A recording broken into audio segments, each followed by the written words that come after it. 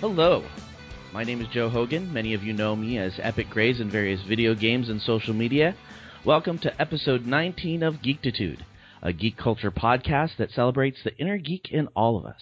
Today, I'm very excited to be joined by Kwanza Osajyefo, the creator of the graphic novel Black.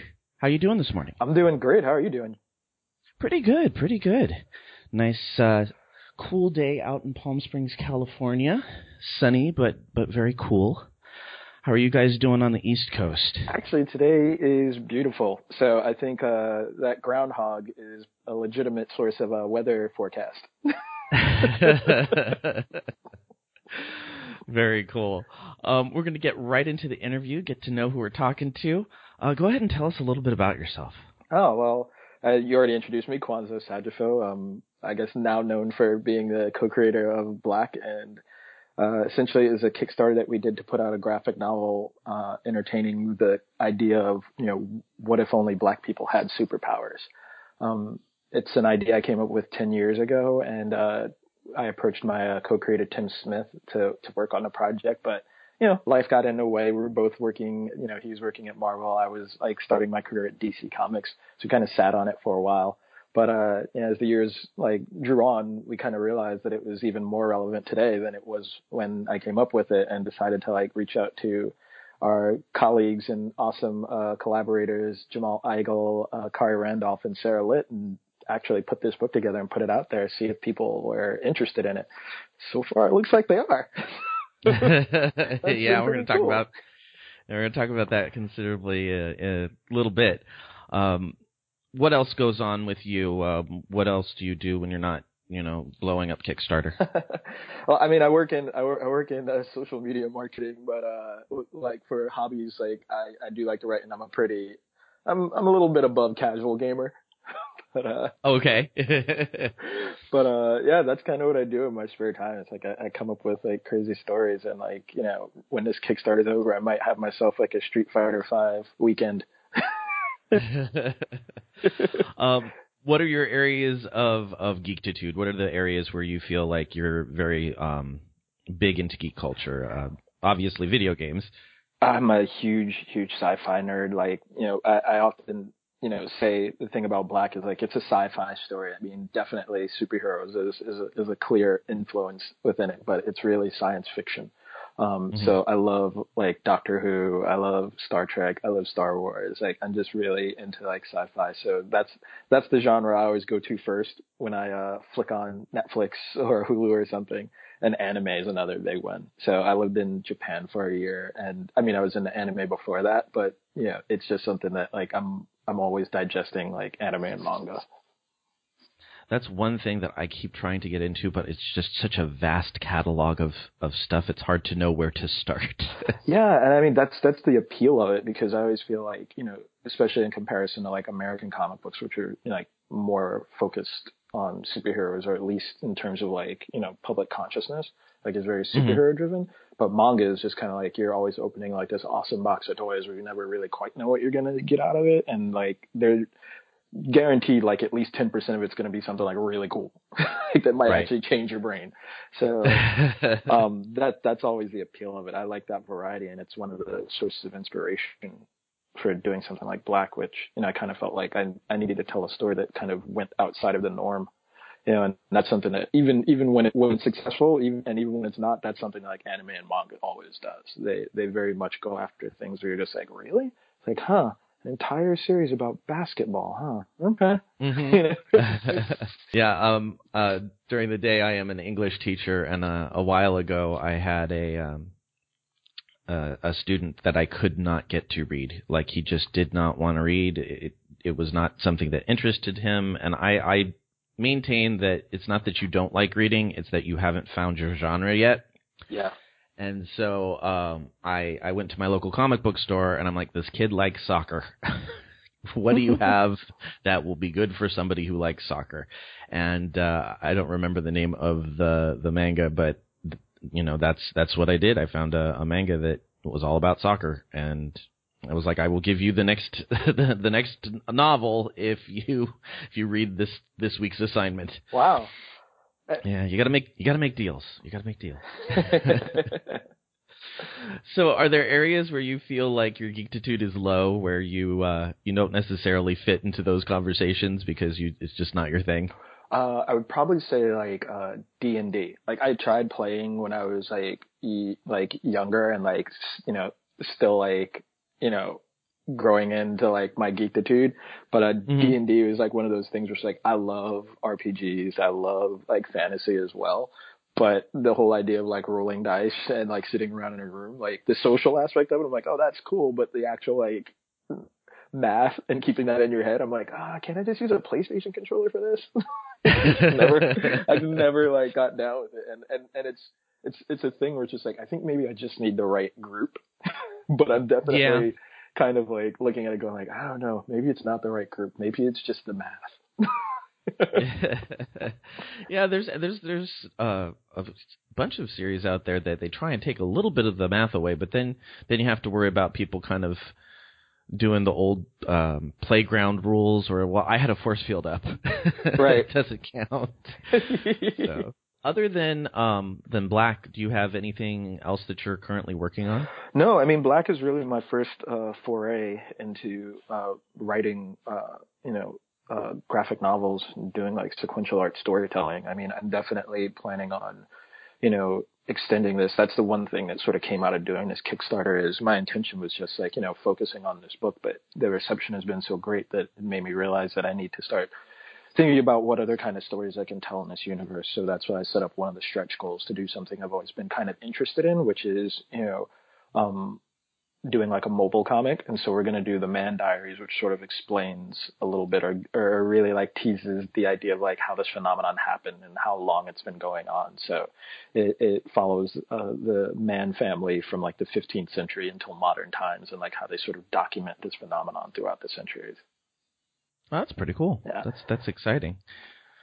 What's your favorite fandom? What's your favorite area that is your go-to anytime you need to feel your full geek? Well, definitely comics. I mean, that's it. Like I was a fan, from very young and, then became a professional in the field, but I could honestly like talk comic books, with my colleagues and friends and even strangers like all night long.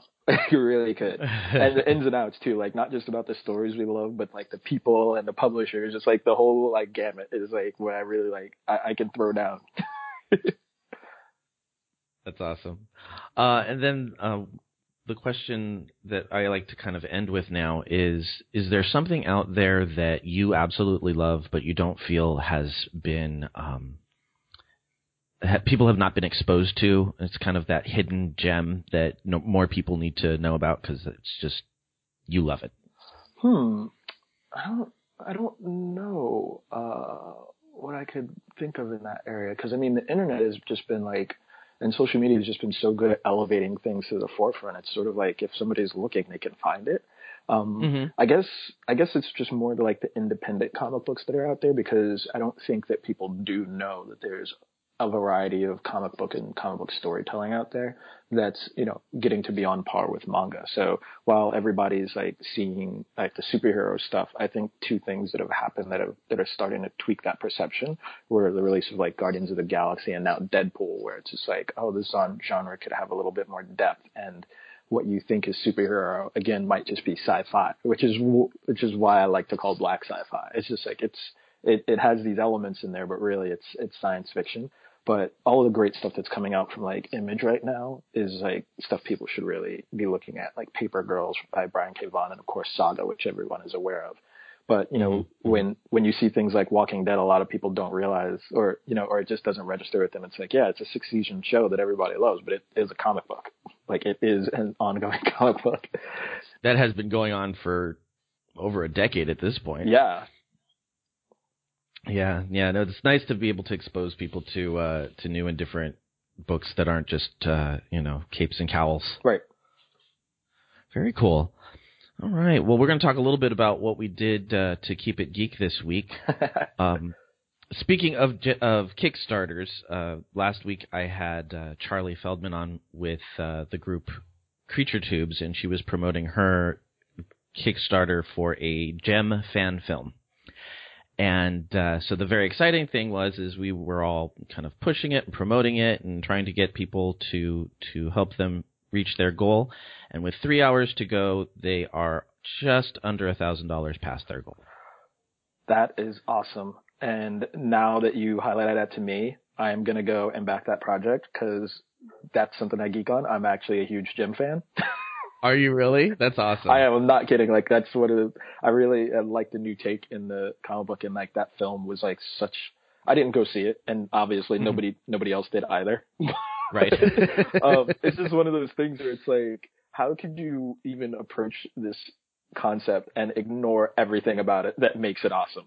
Like, I completely understand. Like I'm a big, fan of people, making film and letting, books be books and comics be comics. And so, like, when you look at a film like The Shining, like, that's a great film that stands on its own and took the right elements from the novel and brought them into like making a good film.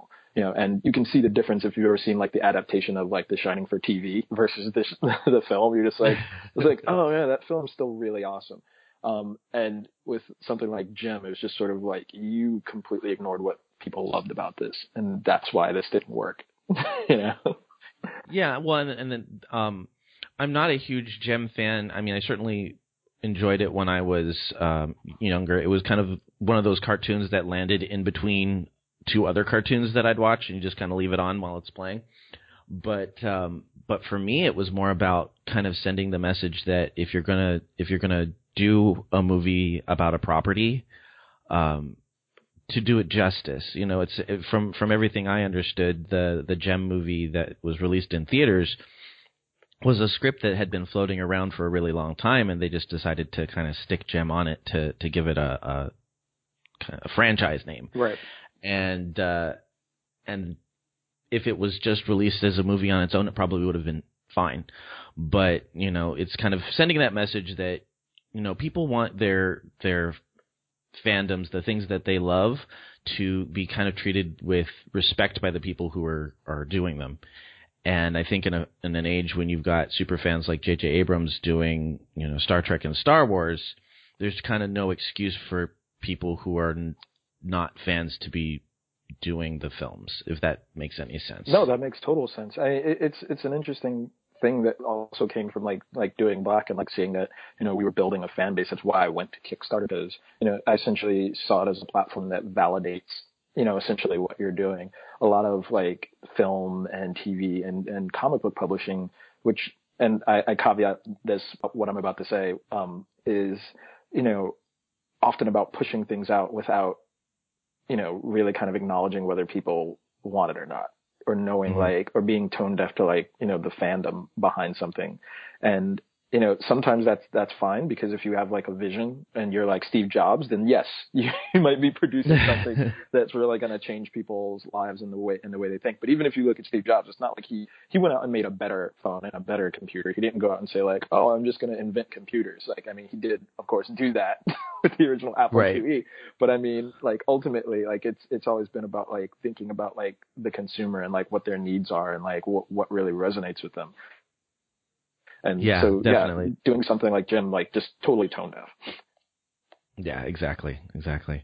I also was lucky this week to meet with Osajyefo, who is the gentleman running Palm Springs Comic-Con, which I'm very excited that we're going to finally get our own little comic convention out here. Oh, that's awesome.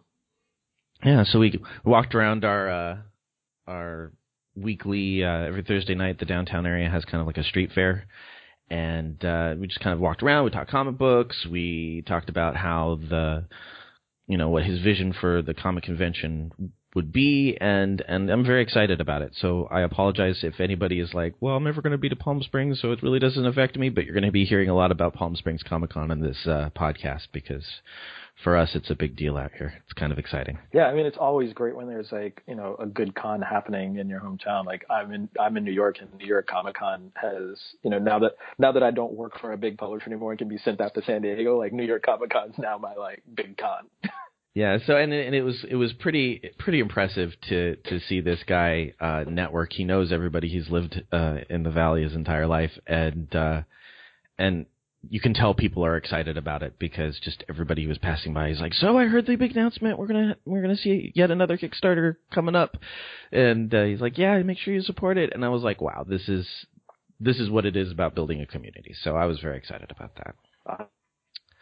Super How cool. about you? What have you been doing this week to be geeky? Really just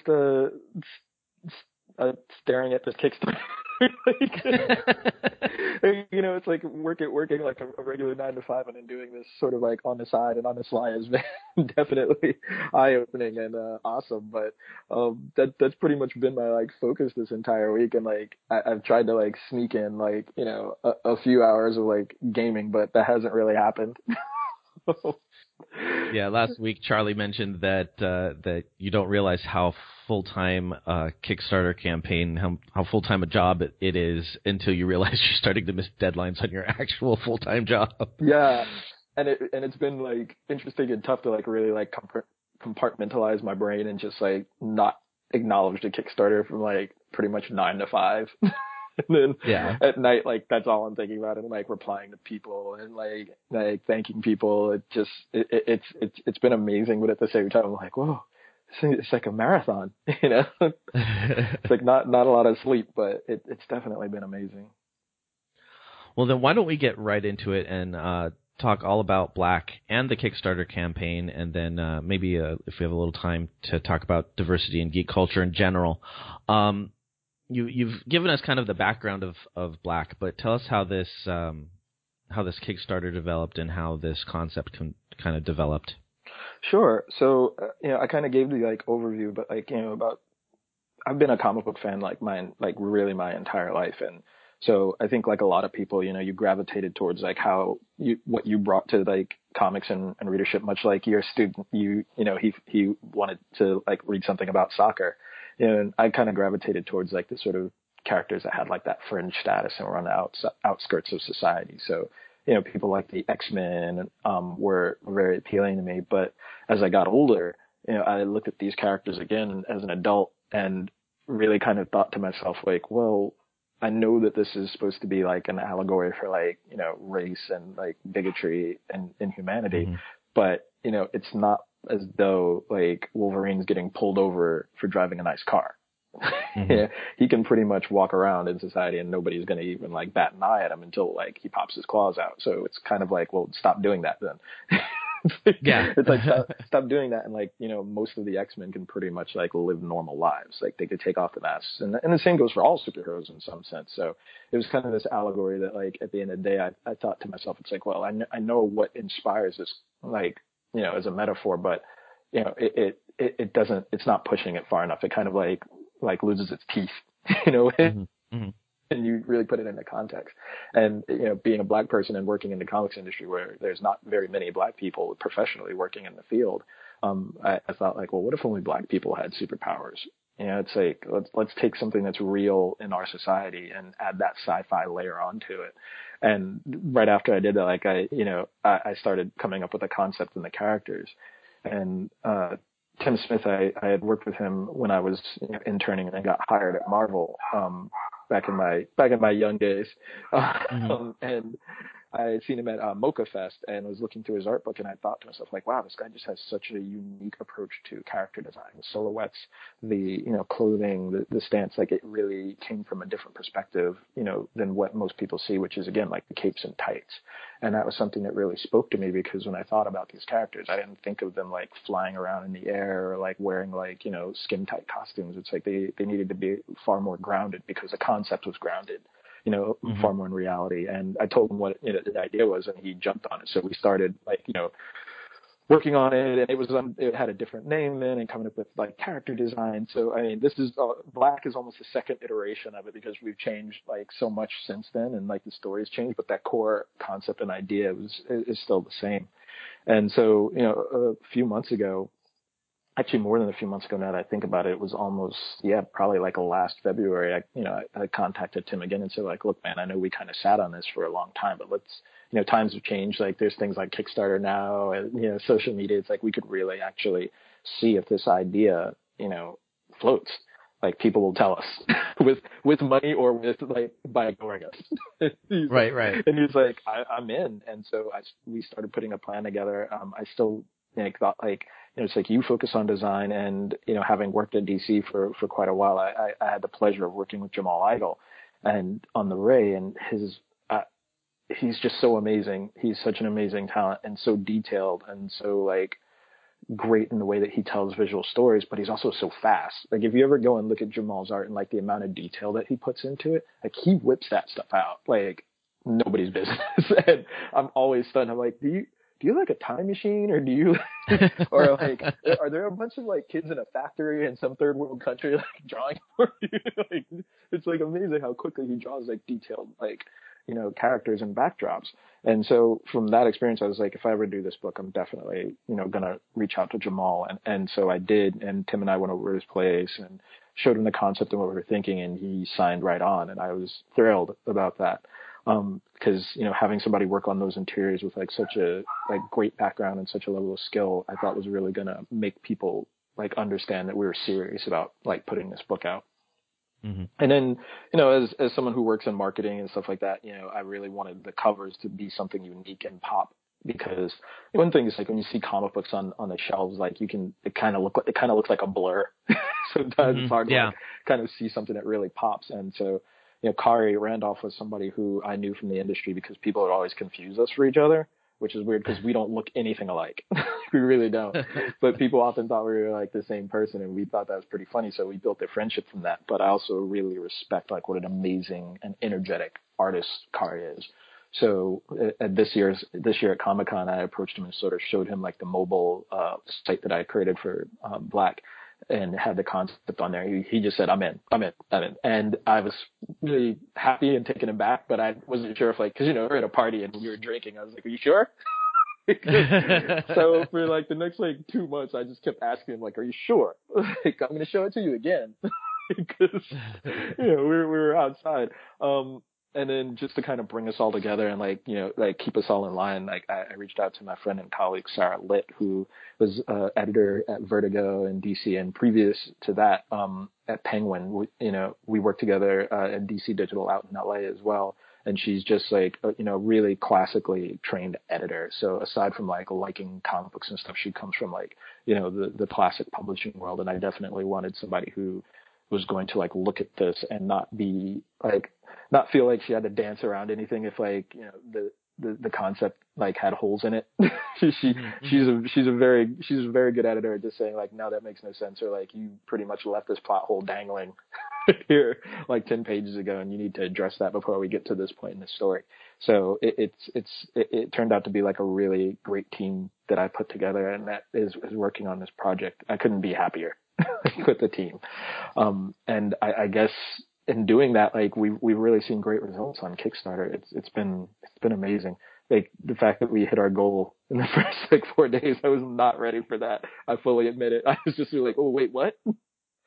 Yeah, I was gonna ask when you hit, because I knew it was pretty early. Yeah. And I think I saw one of my first guests was a comic book writer by the name of David Gallagher, and he forwarded on Twitter, and I was like, what a great project. And that's how I thought to contact you. And I think when I contacted you and had pledged, I would think it was at 2000.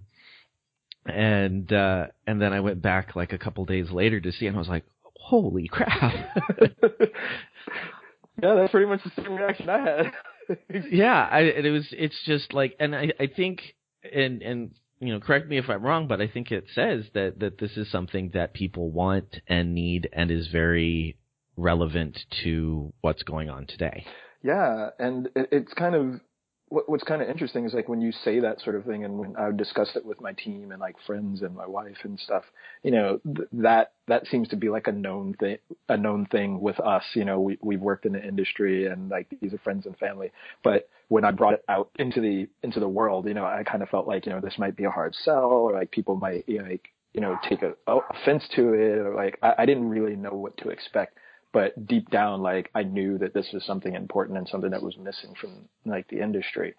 like one of the people who really inspired my career was Dwayne McDuffie, who was one of the co-founders of Milestone. And, you know, when I was a kid growing up and being a comics book fan, like when Milestone appeared on the scene, like it hadn't really dawned on me that, you know, like people of color were so underrepresented in the industry. And it was just sort of like this moment when I went like, oh yeah, we certainly are.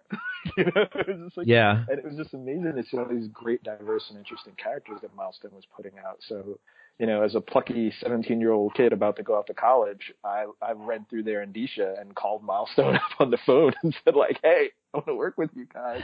I'm a writer and an artist, or at least I thought I was an artist back then. It's like, I love to show you my stuff. And they let me come in. So, you know, I put together a portfolio and walked in the office and sat down right across from Dwayne McDuffie and I showed him my work.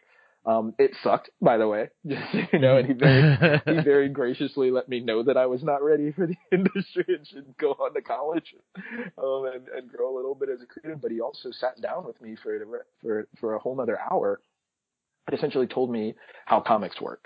You know, why he created Milestone, talked to me about the characters that I had created because they were also very diverse, and, you know, who to get into contact with at like Marvel or DC, and like the interning was a really great way to not only understand the business, but to, you know, get your foot in the door.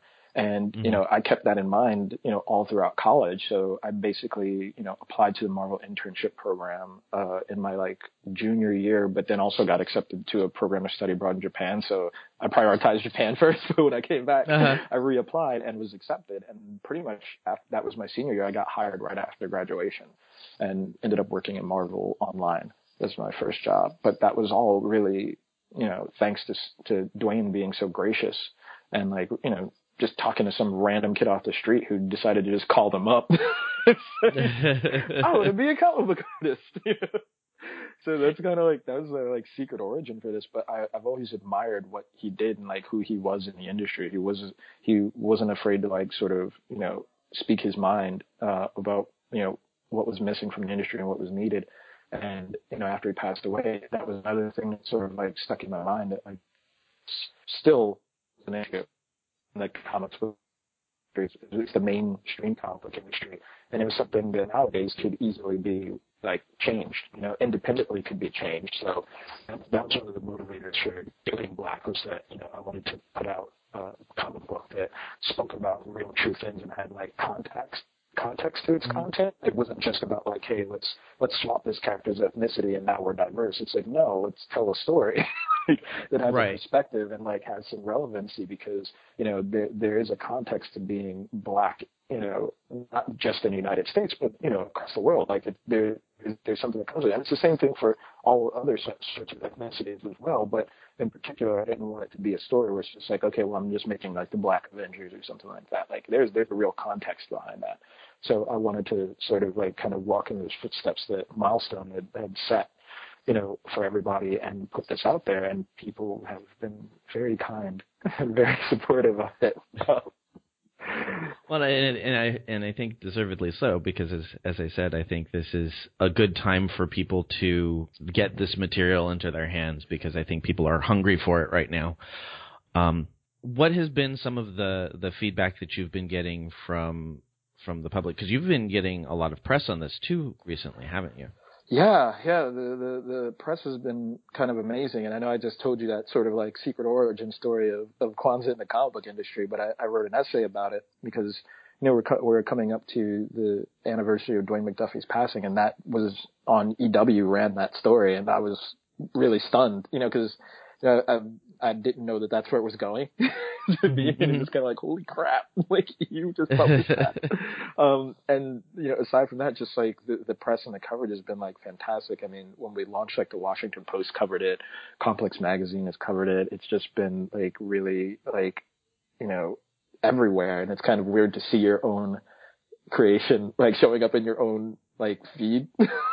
On social media, just like you're like, oh, huh, that's the thing I did.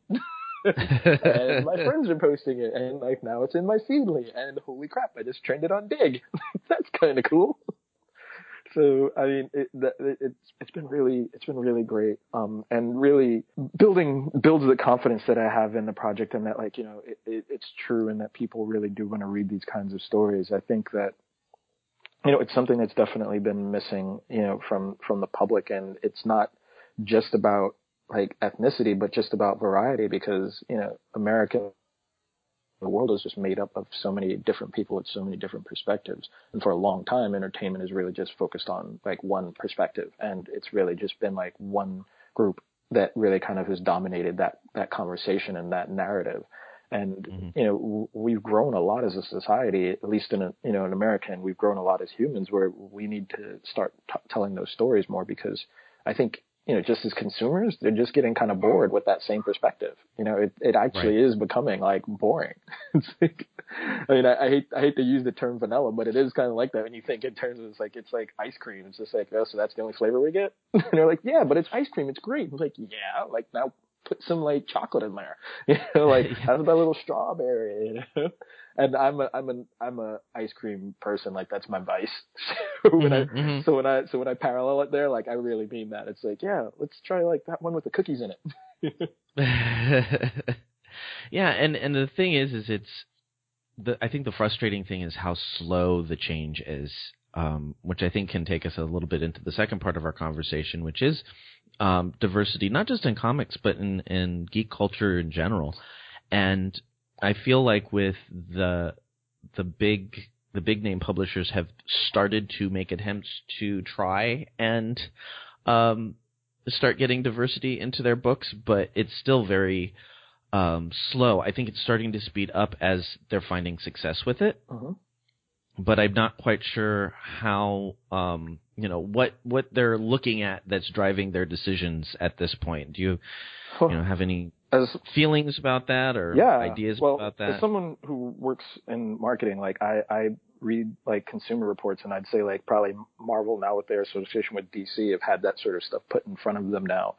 So it's definitely like an economic and business driven idea to like diversify their characters a bit more, because when you look at like the growing consumer groups, at least in America and in the US, like the top groups that are growing exponentially are Hispanics, Blacks, and Asians, like in that order.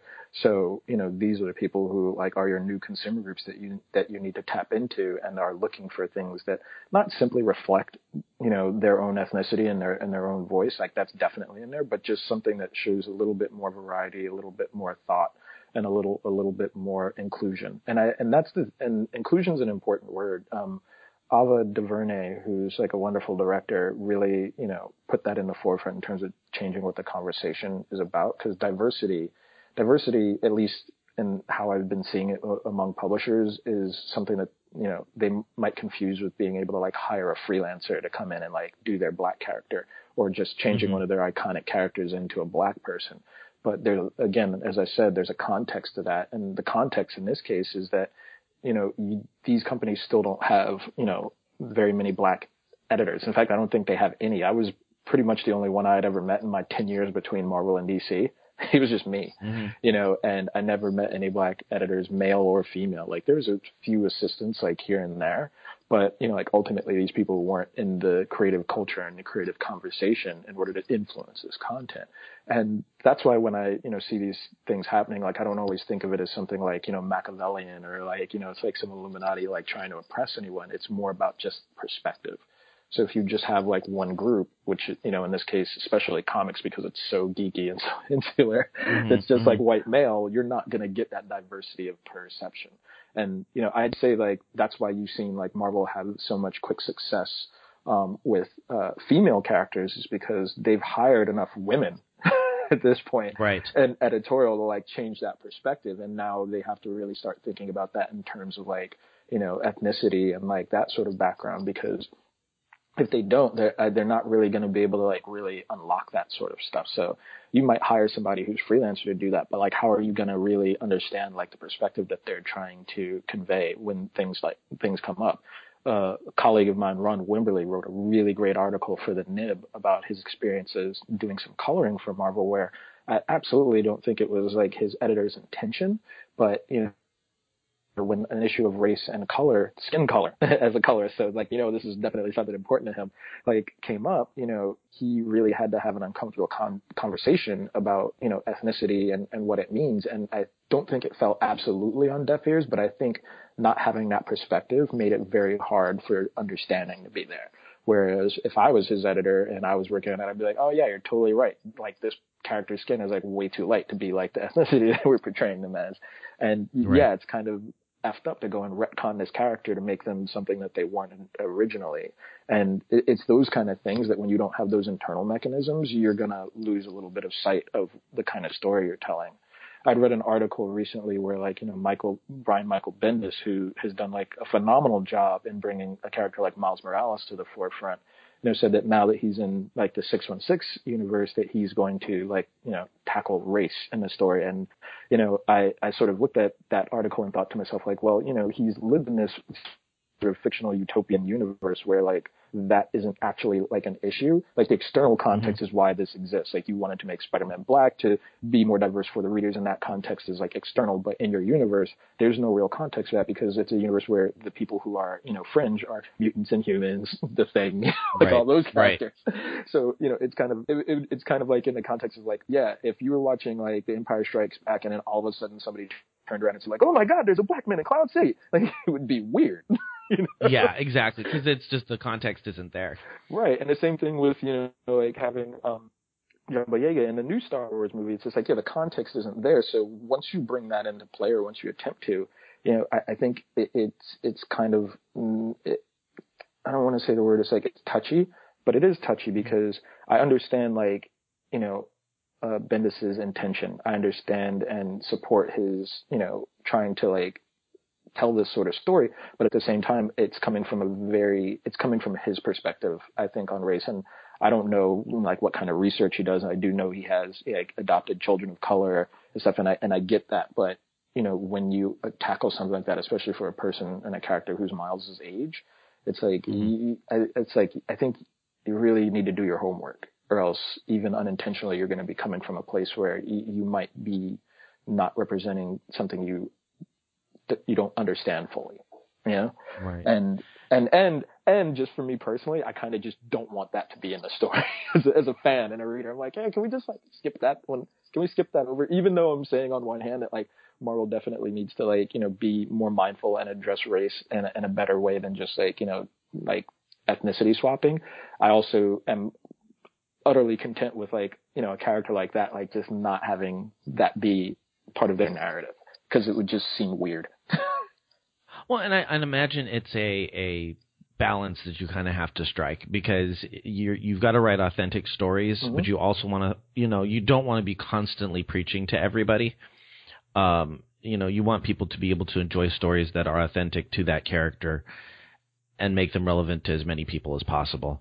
And so I can understand, like, I think that's the exciting thing about Black, is that it's in a universe where this is what we are dealing with, and we're going to read this because this is something we want to know about and experience and understand.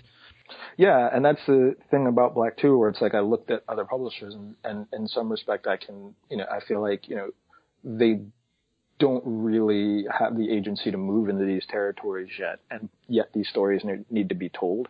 And the context and the content of Black, they're intertwined. It isn't just like, it's like, oh, like I said, I'm just making like, Black Avengers. Like, no, that's not what's going on here. It's not a spoof. It's not a like pastiche or anything. Like, these characters have their own agency, their own mythos, and their own origin. And it's just being told from a certain perspective. But, in terms of like message, I also did want to, much like Milestone did, put out characters that could show like the diversity and the depth of African Americans and Black people in the United States and across the world, because usually when you read comics, like again, when you have something like an ethnicity swap or something, you're kind of, you have these characters who are taking on a mantle, and the external context is that they're just, almost like a poster child for diversity versus like, what's their real story here? Like what's behind this, and like, what's the context and meaning in this character now being this person? But, they also have to carry and shoulder the weight of like an entire ethnic group. Right. So they tend to be like a little bit two dimensional, like if you throw like a Jon Stewart on the Justice League, when like not when you're a kid necessarily, or maybe when you're a kid, like when I would watch, you know, like a Justice League cartoon and see like John Stewart, I'm like, so what? Am I supposed to like that guy just because he's the brown one? Like, no, John Stewart kind of sucks. You know, and I stand by that. It's like, no, Batman is way cooler than that dude. Like, I'm not just gonna like all of a sudden be like, yay, Cyborg. It's like, no, Cyborg kind of blows. I don't want to be that guy. So, you know, with Black, it's like just having like that depth of characters so that people can, you know, really see that there's conflict and different views and different perspectives, you know, even within like, you know, a certain group. And in doing that, you know, you have that, you know, ability to tell that story. Cause like if you look at something like, you know, classic Avengers lineup and even the movie lineup, it's like there's so much diversity among those characters on who they are. You know, you've got Cap, who's the soldier. You've got Tony Stark, who's the billionaire, you know, industrialist. You've got Thor, who's the egomaniacal god. You've got Hawkeye. You know, there's just like, here are all these guys and they're all different. And that's what's interesting about bringing them together. And then you kind of like maybe have Falcon on the side and like, who is he? Oh, right. He's the brown guy. It's like, right. And often that's kind of like just as far as these publishers are willing to go and as far as like, you know, these characters, you know, reach. But when you know, can tell a story that actually like resonates and has reason, like that's really what I was trying to like, you know, do with Black. And that's kind of the story that I'm trying to tell. It's like, it's about our humanity. It's not like on its surface. And because like, you know, it is about like, a specific group. Yes, Black is, you know, a story about these Black characters, but it's really about this whole universe and like how everybody in it deals with this phenomenon. Because whenever I've like told people the log line, like asked them that question, like what if only Black people had superpowers, I get a different reaction from everybody. So it's kind of like what you bring to it, and that's what this story about. It's like how do different people deal with something like this? Very cool.